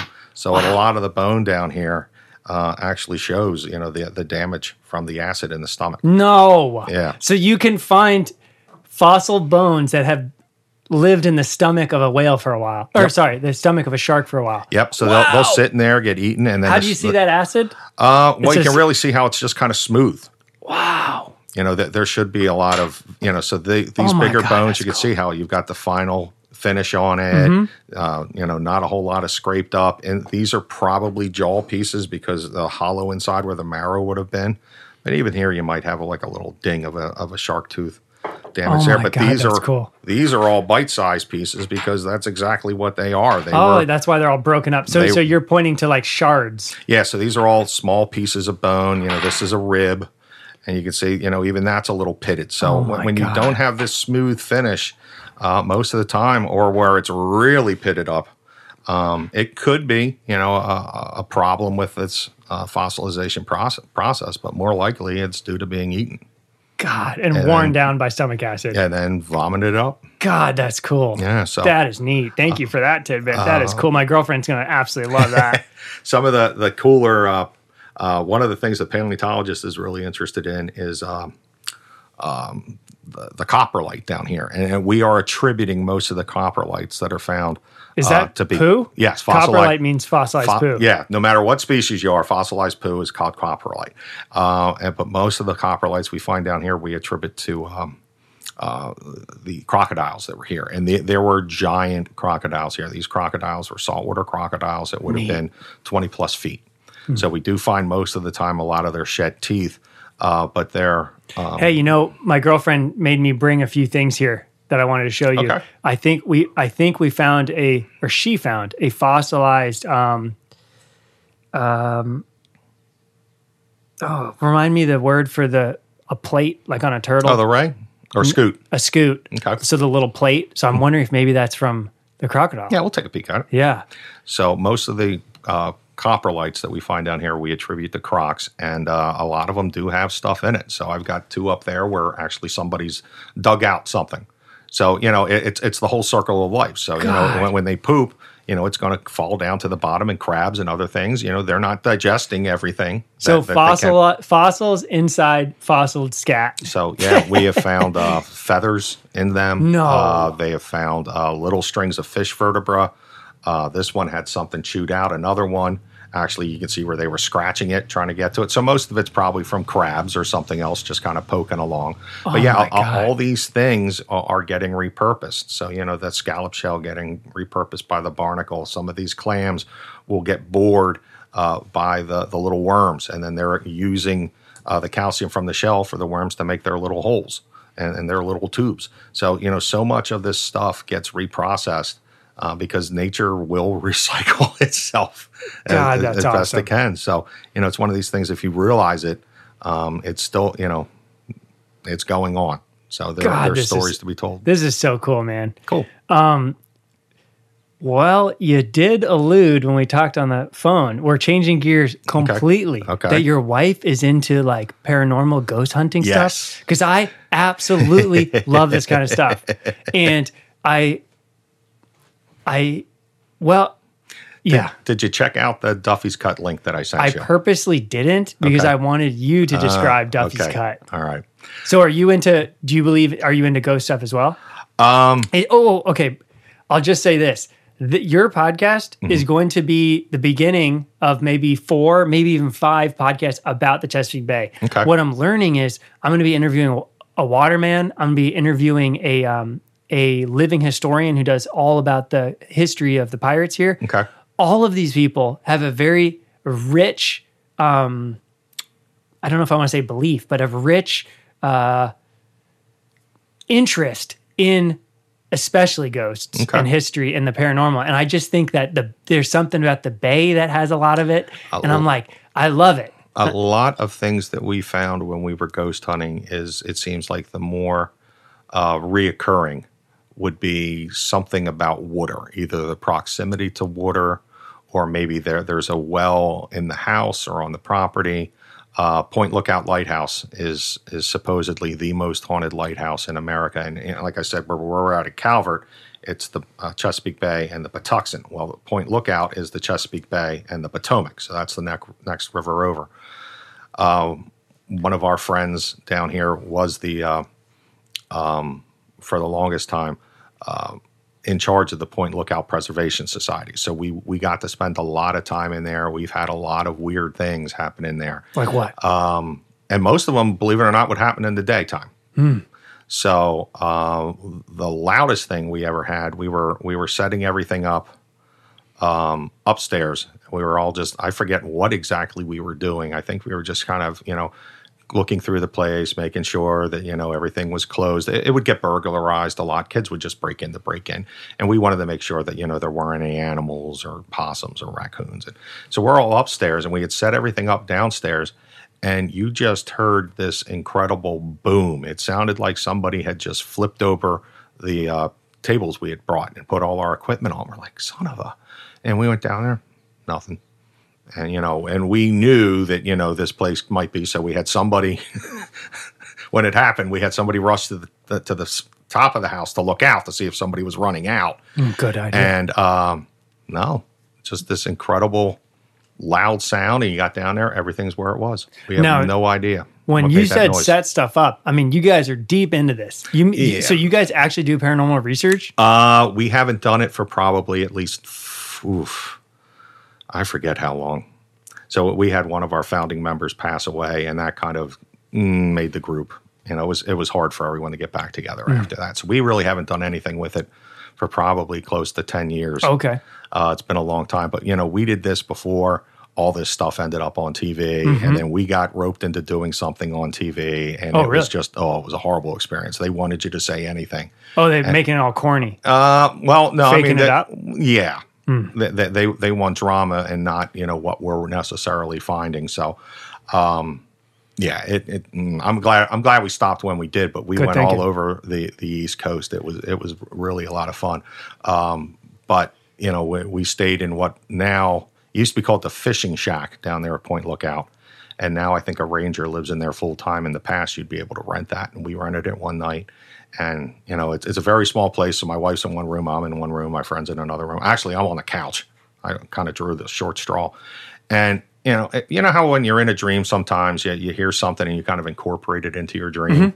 So, I'm laying out there and I'm hearing this noise and I'm just ignoring it. And then my wife came out and she's like, "Do you hear that noise?" I was like, "Oh, that's just the dishes rattling." And I said that kind of like in half asleep. And then I thought, that doesn't make any sense. And I came up to, she looked at me, I looked at her, and the noise just stopped in the kitchen.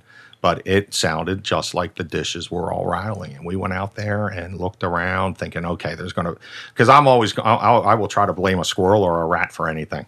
And we couldn't find a damn thing why that racket was going on. And as soon as we acknowledged it, it stopped. So that was really weird. You hear, I had a memory surface a few months ago where we used to go up to Vermont to go skiing, and we'd stay with my mom's friend out in the country, like thick woods. And I was her son, who was around my age, and they had two beds in that room. So he's sleeping in one, I'm sleeping in the other. And I just had this memory surface about going over there to ski in the winter. And I remember waking up in the middle of the night being like, "Kyle, why are you doing that? Like, what's that noise? Is your dad outside like hammering?" And I kind of have a memory of the drawers just slamming, going in his room. And I was so weirded out, but like you said, half in a dream. And the next morning I was like, "Kyle, what the fuck happened with what's happening in your room?" And he just had no idea what I was talking about. I was like, God. We've had a number of strange experiences there. We camped one time, and the beds are actually nailed. So Point Lookout, I'm not sure how much you know about the history of the place. Zero. So Point Lookout was, in the Civil War, was a prisoner of war. Wow. So, and it's right on the Potomac. So, it's a Union prisoner of war camp. You've got the Confederates there. They can see Virginia. You can't get to it. You will die. Union camp. So the Union Army is holding the Confederates prisoners. And they were brutal to them. They had them penned in a yard.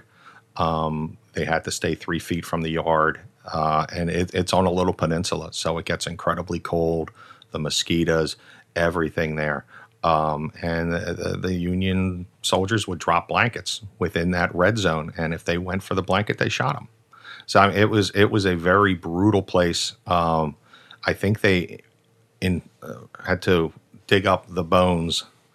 I think the third time is where they finally moved them inland because of the erosion of the Chesapeake kept uncovering the mass graves for those Confederate soldiers. So it's got a long history. There's a tremendous amount of shipwrecks there. It's just kind of a, not so pleasant place. There's also another mass grave there of children from, I think, typhoid. I think it's typhoid. So, that particular campsite has a long history of people camping there and just getting the hell out in the middle of the night. So when we were staying down there, it's basically a one room thing just like this, and on either wall, we're in about a 10-foot by 10-foot. The bunks are nailed to the wall. My wife heard somebody in that room that night talking, and tried to wake me up. And again, once she got me awake, it stopped. And our friends who were camping with us, the next one down, heard somebody just walking outside on that deck all night long. Oh my God! So it's got a lot of. Point Lookout has a tremendous amount of ghost stories. What it's famous for is called EVPs, electronic voice phenomenon. So somebody has claimed to have 22 different voices recorded there because the basement of the lighthouse apparently was also used as the field hospital. So, they just, God knows how many limbs got sawed off down there. So it's a very cool historical place with a lot of bad juju. Okay. But back to... Well, why? Okay, you said something fascinating very quickly. You said all of these, or the majority of these ghost experiences were around water? That's what... What do you make of that? Water seems to be a really good conductor of sound and electricity. What do you mean? So it just seems to be a natural conductor. I don't know if it stores energy. Oh my God. I don't know, but we've come to find that a lot of the places that have been deemed haunted have a water source. Wow. Yeah. So. Wow. Well, I'm very into Jungian psychology, Carl Jung's psychoanalysis of dreams and whatnot. But so water is very obviously an intense symbol of the unconscious. So fascinating to think of, water as a threshold, wow. But we're drawn to it as human beings. I mean, how many percentages of the population are within 100 miles of water? Mm-hmm. Now whether that's from just, development and the need, again, the need in colonial times, all the developments were around waters, again, paleontology, where you talk about the Atlantic coastal plain and then it hits oh, come on, Paul. All the towns were built on those falls where the Atlantic coastal plain was only able to get in so far. When it drilled out, you have these little lips, and that's where you put in your mills and everything else, just to rely on that natural energy of water. What's the scariest thing that's happened while you guys were doing this paranormal stuff? We've never really been scared. Okay, interesting. But there was a time in Gettysburg. There's one of these little monuments back in the woods. So just for anyone that's not Virginia native or anything like that, Gettysburg is extremely famous area from a very intense war during battle during the Civil War. So there's this little place back in the woods. Again, it turns out to be an area that was used as a field hospital. And we were there. So Gettysburg at this time would allow you to stay to a certain time at night. Now because they just have problems with people either defacing things or digging or all that stuff. So at that time, you were allowed to stay till 10 at night, and we like to be out there in the dark. And it was probably in the 30s.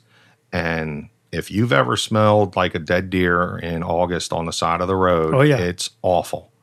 Well, we were walking down to that area, and that's what it smelled like. It was just the putrid smell of death, but it was December, and it had no business being there. And that did kind of freak us out. My God. And then, one of the guys who actually we would tag up with now and then, I think either right before that or right after that, I'm talking weeks, either before or after that, had actually had a heart attack down there. So, the place had some, in our opinion, had some bad juju. Yeah. But it was a creepy little spot back there. And we usually did hear things, like something. But now, I had my sister and I, the day after Christmas or something like that, maybe 7 years ago, had a super intense experience at the Manassas battlefield. It'd be long to get into, but, we were in a back field. We heard this strange sound, like, and I was like, Mariel, what does that sound like? That's my sister's name. She's like, sounds like drums. I was like, yeah, it does sound like drums. And we were watching this mist kind of rise up and then come back down. And a hawk flew over us. Mm-hmm. And for some reason, I felt like go towards that area in this field. And as we walked into it, we like walked into this ring of mist. I can show you a picture of it. The hawk flew over a blue circle of mist. We walked into it. And the second I stepped into it, my sister swung her face around with this terrified face. And both of us were just like, boom, like pressure, like pushing on our backs. And my sister's like, oh, I can't breathe. And I was like, are you okay? Like, do we need to get the hell out of here? And she's like, oh, I can't breathe. And then I just out loud just started saying like, hey, ease up, like ease up, ease up. And that we were still feeling this pushing on us, but it slowly kind of dissolved. And we're like, ease up, ease up. And then we both kind of like started kind of feeling like crying. We just felt this like great pain and like a retreating pain. So then I went home and researched what exactly happened in that field of the massive battlefield. But Jesus Christ. and like, I never knew how I felt about ghosts as a kid. I've always been enchanted and enamored by these subjects. But once you have your own experiences, I can't really deny it anymore. You know, there's something going on. There's something going on. There's something. Yeah. And that was our advice to people, what you said, you talk to them. And, that's would be our, people would call us and be upset and want to investigate. And we'll be like, have you ever asked them anything? Have you, because a lot of times these things would happen when they're doing remodeling. And, maybe, there's different theories on that. Is it a ghost that's, is it something that's active in there and now you've disturbed it, you've knocked it out? Or is it just a repetitive? Was it something that was so traumatic it just will repeat when certain conditions exist?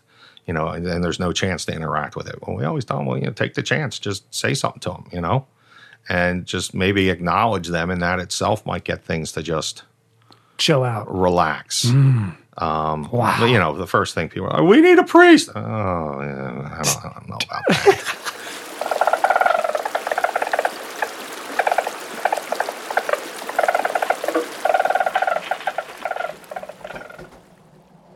Duffy's Cut, I got involved with that because it was where I was working at the time, and this was a project at Immaculata University, which is outside of Valley Forge, Pennsylvania, and the town is called Immaculata, PA, where the university is, and they put something in the paper about where they were going to be looking for these bodies. So I've always been curious with that, and I'm like, what? If you need somebody to help with this, I do stuff with museums. It's totally different field, and you've got a lot more legal things here to deal with. But I'll come and try to help you with the field work. So we spent a lot of time trying to figure out where these bodies were, and the whole story didn't really make sense. So the railroad for years acknowledged that there was a mass grave at this site. But they had tried to say that the whole camp died of, I think it was diphtheria. And it doesn't work that way. You get sick, you get violently ill, you have the runs, and 50% of the people will die from dehydration, but then the other 50% won't. And people had been calling this particular place Dead Horse Hollow for years. The farmers had dumped their cows, their horses in there and all this stuff, and they had built around it, but people didn't want to build in it. It was just a place that had been avoided for years. Well, it turns out that the one professor at Immaculata had a twin, and I think he's a Lutheran minister, and their great-grandfather had actually been part of the railroad.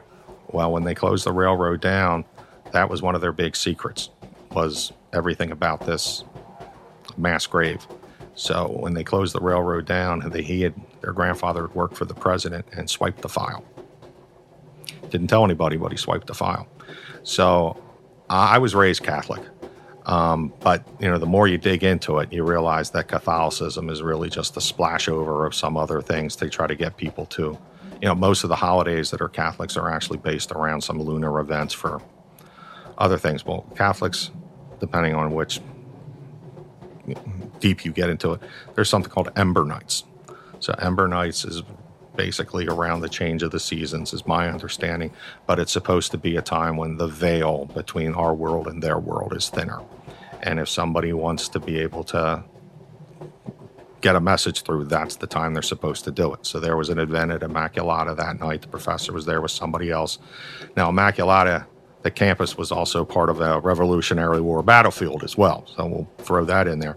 So they were at the urinal looking out and noticed, coincidentally, these blue lights in the field coming to them. And the one guy said to the other, "Do you see that?" He's like, "Yes, I do." And it just came closer to him and closer to him out in the field, and then just dissipated. So they thought that was really weird. And he knew that and then that's when he researched the Ember Knights, and he knew that somebody was trying to get his attention. He assumed that it was something through the Revolutionary War battle, because that was fought there on the campus.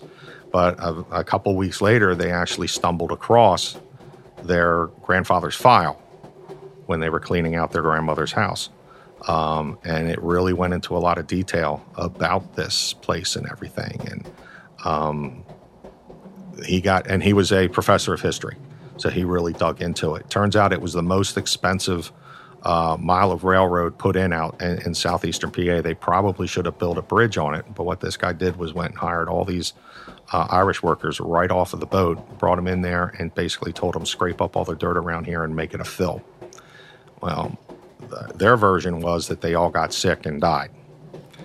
What most likely happened is that they started to get sick. Philadelphia at this time had a few cholera epidemics and were terrified of it.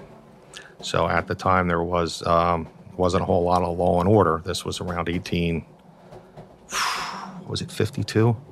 Something like that. And you could hire these horsemen to come around and do your work for you. So these guys, that's what they were called. They were called the East Whiteland Horse Company. So they were hired guns. So if you needed justice, you wanted to get even, you wanted something done that wasn't exactly, you hired these guys. And apparently they went in there and killed the whole camp.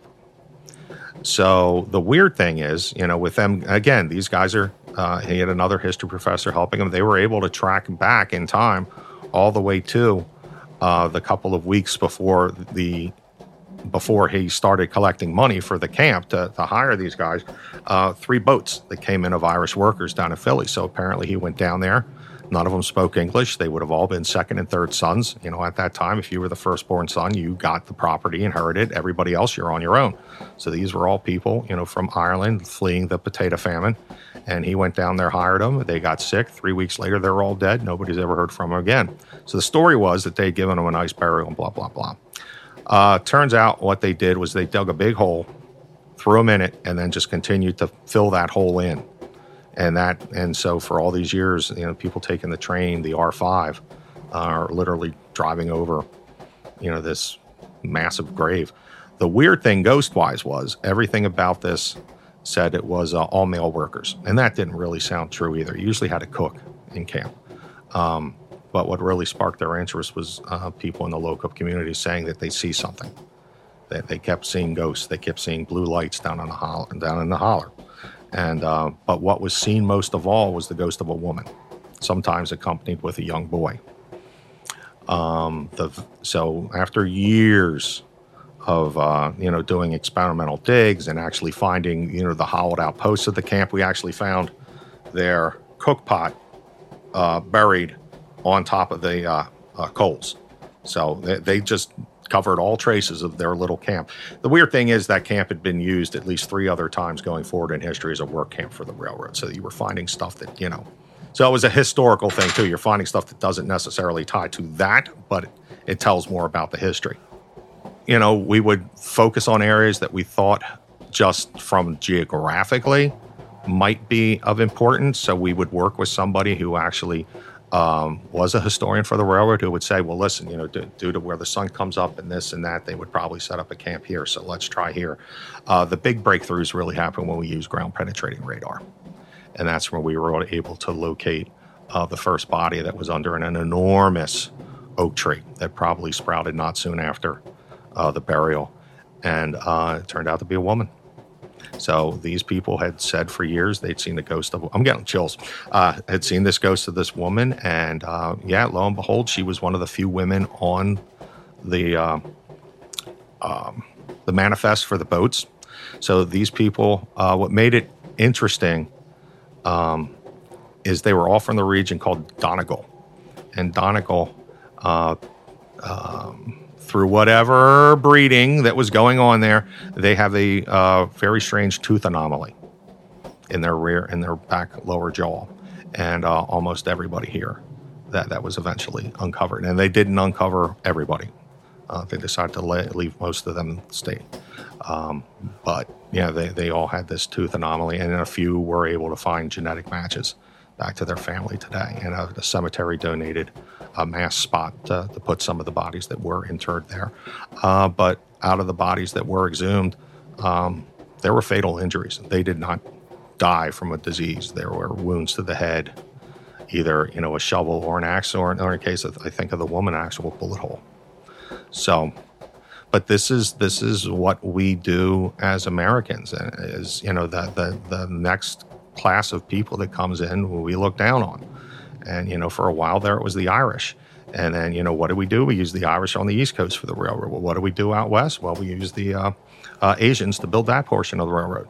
And now these guys have finally gotten permission, and coincidentally this past month have broken sight on another Irish mass grave site. So these have probably happened way more than people want to admit. And this guy Duffy lived to a ripe old age, and did this to his own people, his own Irish people.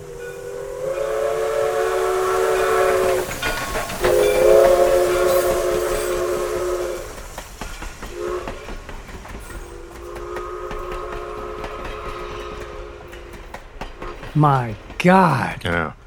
So an archaeological ghost story. Yeah, we would actually, Did the haunting stop after this excavation? Yes. People no longer saw the woman who would see this. She would see this woman in black either outside her house or sitting in a chair in her house. It stopped. Oh my God. Yeah.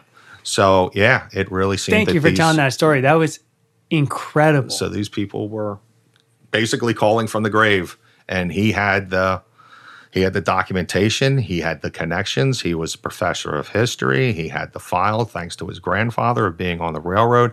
What are the odds of those things all kind of coming together? And now they're working on another site. Are you going to be digging it at all with that?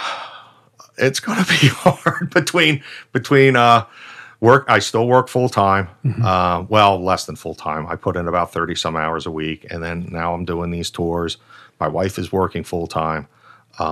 She's going to school full time.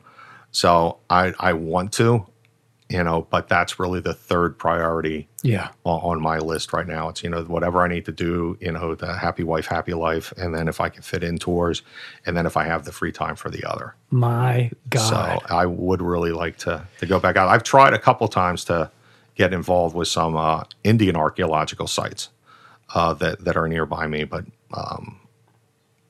I haven't been contacted back. I guess they don't think it would be a good match with the paleontology piece, because a lot of these people want to show up there and then go back and rate it. I mean, it's a shame. I mean, the thing that... Did you find the Native American sites, or you were just trying to get I had involved? Heard about them in the paper, and they were, one is a mile from where I live. You tried to volunteer yourself? Yes. Okay. Say like, hey, if you need assistance. And it turns out they would have been Indian fishing camps. Fuck, yeah, cool. From what they found in the paper. This is in Pennsylvania? Yes. Yeah, so to be clear, we're at your... this is where you do your tours out of, but yes, you live in St. Pennsylvania. Leonard. Yeah, so we still live in southeast Pennsylvania full time, and there was a fishing.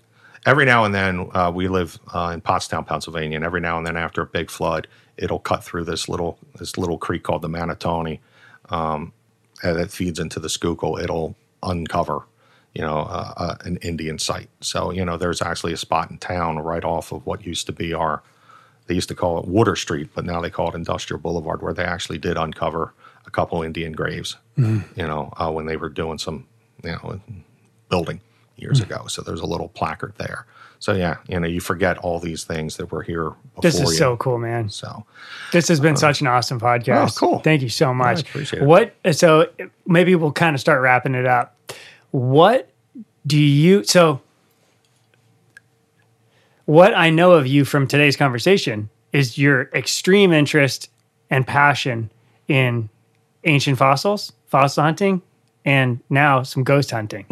Some what do you think it is? Are you able to express why you might be so interested in these things? I've always had an interest in nature, and the older I get, I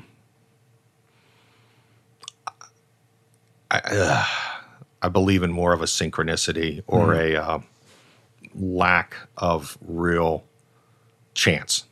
Things usually happen if you slow down and just kind of not push. Some things will be there right in front of you if you allow them to be. If you don't let your ego get in trouble. So I mean, don't get me wrong. I can be a very grumpy, very angry person if I allow myself to be. But I have learned there's all kinds of rules, and each one of us maybe has our own kind of guides and rules and things like that. My karma, I'm a big believer in karma. If I go out of my way to try to get even with somebody, I get it in spades. I have learned long ago, I just kind of need to just relax and realize that person is on their own journey. And, somehow, some way, they're going to come to that own, their own. Well, that's conclusion. The rule of witchcraft, right? If you create a spell on someone, it comes back threefold. Okay, good. Yeah. And then there's an ancient quote, I think it's, I don't know if it's Buddhist, but I think Japanese or something. But before seeking revenge, dig 2 graves. So a similar theme. Yeah, it comes back to you. So yeah, so why do you think you're so interested in, I guess, ancient, like the remains of the ancient, right? That's kind of the theme, right? Yeah, because it's ancient animals, and then it's ancient bones, like the people element, the ghosts. It's the relics of like the historical lives of animals and of people. I don't know. Yeah, it's not really a question, but I just think it's fascinating. Yeah, I mean, I've always kind of been interested in geology and things that took longer. And, I can get on a whole rant about how we're just fixated today with immediate gratification and how that leads to trouble. I think, I guess it sounds corny. I guess it started when I was a kid that my grandfather was non-practicing, but he was a Mennonite. And man, he had a garden. And, you went over there every Sunday after church. I was raised Roman Catholic. You went over there every Sunday after church. And, he'd walk you through the garden. And, that's when you spent time with him. And he raised chickens and he raised cows. And, I learned at a very young age how much effort goes into all these things, that, you have a responsibility to these things, that if you're going to have a pet, if you're going to have an animal, you're going to raise their food or whatever, you need to treat those things properly. It takes a long time to get a tomato. It takes all summer to grow it, to plant it, to try to, keep it free from pests, but without poisoning everything around you. Life's a delicate balance. And, I'm the oldest of 4, and I tell my younger brothers all the time, you're 3 mistakes away from having your life just torn apart. And the sad thing is, they might not be your 3 mistakes. That might be somebody else. That might be the drunk driver. That might be somebody who, goes nuts with a rifle. I mean, you never know what those things are. But life is just very fragile. What's nice about, I think, the fossil hunting and the archaeology is it really allows these stories to be told now. The dead can speak to you, and it really is a minor miracle that all these things exist now. These things should be gone. They should have rotted and turned back to the dirt, and they haven't, and they're here. And for me, with the that's fossil interesting. hunting, the dead can speak, because, like we were saying, with so the ghost element, literally, it seems as though something that's happened to certain people in history, they're trying to tell something, and then with these fossils, like we talked about with the story element, the fossils are telling a story. So yes, the dead can speak. For me, it shows that, hey, that at some point there was so much water here, all this was underwater. You had enough to support giant sharks and giant whales and all these different ecosystems. And, everyone's toying with, is there global warming? Is there not?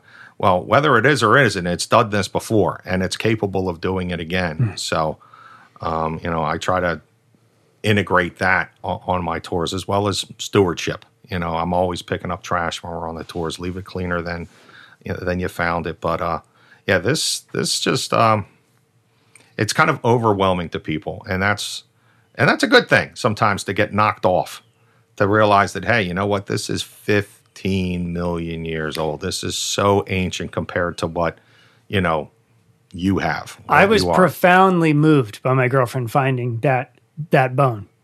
So the whale bone that we took to the museum, had them ID, to know that something that's now in our home is 15 million years old. Like, I was profoundly moved by that. Like for 2-3 days, I was like up, not really able to sleep, just thinking about that. Like, just trying to contemplate such enormous amount of time. It's like, just the fossil is just such a incredible a token or something, incredible monument to the contemplation of time. They're still so fragile. You can be there for 15 million years. You pick it up and you accidentally break it.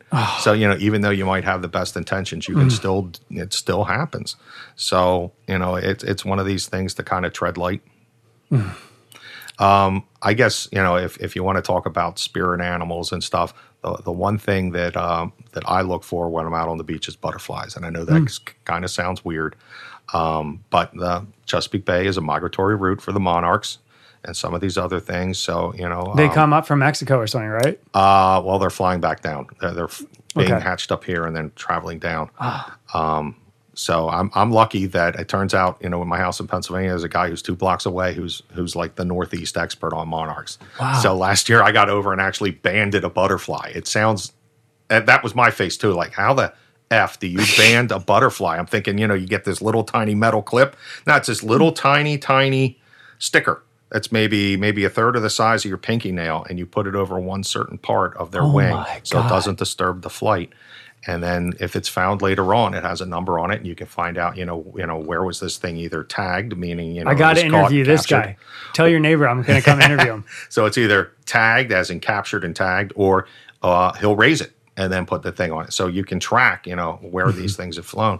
But down here, you get a lot of the swallowtails, a lot of other stuff. So they hang out on the beach because they are absorbing the salts.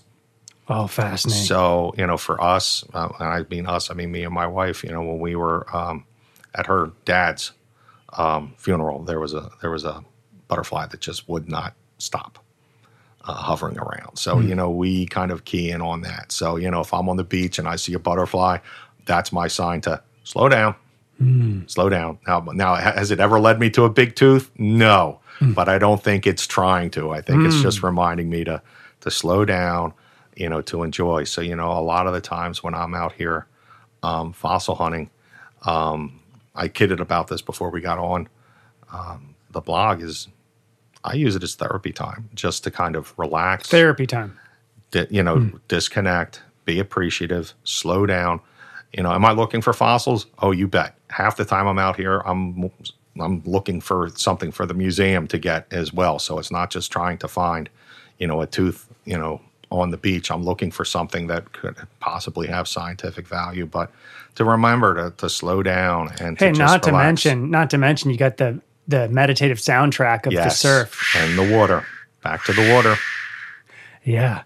Wow. This has been such an awesome conversation. Thank you. Oh, in closing, some listeners might be Virginians, might be around here in the East Coast. If they're interested in coming down to a tour, do you want to give a little bit of a summary of what the tours are like and then how to find them? Okay. Website address is www.chaptours.org. We chose org because we do potentially want to make this into more of an educational outreach kind of thing. CHAP? Yes. So that stands for Chesapeake Heritage and Paleontological Awesome. Tours. So that's our website. Right now, I have one of my friends doing tours on Wednesdays, and then I'm available only Fridays, Saturdays, and Sundays. But if people reach out and give enough advance, hopefully I can get a day off of my regular full-time job and do this. So basically the tours, they all say 9 o'clock start time. That's a programming issue. I could not find somebody who would be able to program the start of the tour based on the tide charts. Right. So 9 a.m. does not necessarily mean 9 a.m. It's a default. Starts with the tide. Yeah. So basically you're offering your guiding service as a fossil hunter. Yes. So basically it's a customized tour. The goal of my tour is to hopefully you won't need me again. So come down here. I'll explain to you why you're finding what you're finding, answer any questions. We'll go over whatever, finds that you've already had. We'll talk about, things to key on. We'll talk about all that stuff, and we'll have hands-on things in the office. That usually takes an hour. It's totally up to you. The more questions you have, hey, we'll hang around. If you don't, then we go hit a beach. I have access to several different beaches where I own property. Most of them are drive up and boom, you're right there on the water. And then we'll walk. The most common tour is the 2-hour tour. That usually turns into a solid 3 hours out collecting. So the 2-hour tour really turns into a 4-hour tour. There's an hour at the beach, and the tour time starts when we get to, there's an hour in the office, and then the tour starts once we get on the beach. It doesn't include the drive time or anything like that. And if we're having a good time and I don't have to be anywhere, honey-do list or anything like that, it'll go longer. And then we'll get back. If the weather's pleasant, we can stay on the beach and we identify fossils. The kids get a little Riker case to put and you their get stuff to keep in. some. Oh, yeah. Yeah. Anything we find, you get to keep. Anything I find, you get to keep. The only issue would be if I found something that I think would be scientifically important, I would ask you to consider donating that to the museum, and then you get a letter from the museum saying, hey, thank you, and here's the thing donated. Maybe, so cool, man. Maybe 1 out of 3 tours we find something that's been worthy enough to go into the permanent pretty collection. Huge, man. Well, now it's not stuff that you're coming down here thinking about. So, a lot of the things we found recently are actually fossilized pearls. So pearls. These gooey ducks, these big clams, Wow. will actually get a piece of sand back in here where they connect, and it's an irritant, and it will form a pearl over time. Fascinating. So we have found a lot of pearls this year. We do find odd little things. Somebody found a sperm whale ear bone, which we know is probably a new species because of the locality, because we don't know of one from where we found that. But it's not enough to do anything with. It will be referenced later on if somebody finds more of it, or more of an example of that species. But we find weird stuff so cool, that goes in, and then we'll review the fossils. The 3-hour tour goes for at least 3, and I use a caterer, so we get a box lunch, and you pick out in advance, what you'd want, and the caterer tries to source locally as much as possible. So that's an intent. So yeah, they go long. Well, you sound like an awesome guide. From our conversation today, I'm sure it's got to be so awesome and educational and fun. So we'll talk about everything on the beach. We talk about the pirates that have used the bay. We talk about the fossils. We talk about the Indians. We talk about the fishing, the oystering, all that stuff. Well, that's a great way to end. This has been awesome. Cool. Thank you very much. Oh, you're welcome. My girlfriend and I were going to come on a tour because she'll want to pick your brain. She's loving this. She really, really loves this. It's been kind of a dream from her childhood heroes. She's from New Zealand. Her childhood heroes were, Indiana Jones, Tomb Raider. So to her, for finding that whale bone, she was just like, it's an incredible find for your first trip. Oh, it's going to take years I'm assuming, to ever get some of that again. All right. Well, thank you, man. You're very welcome.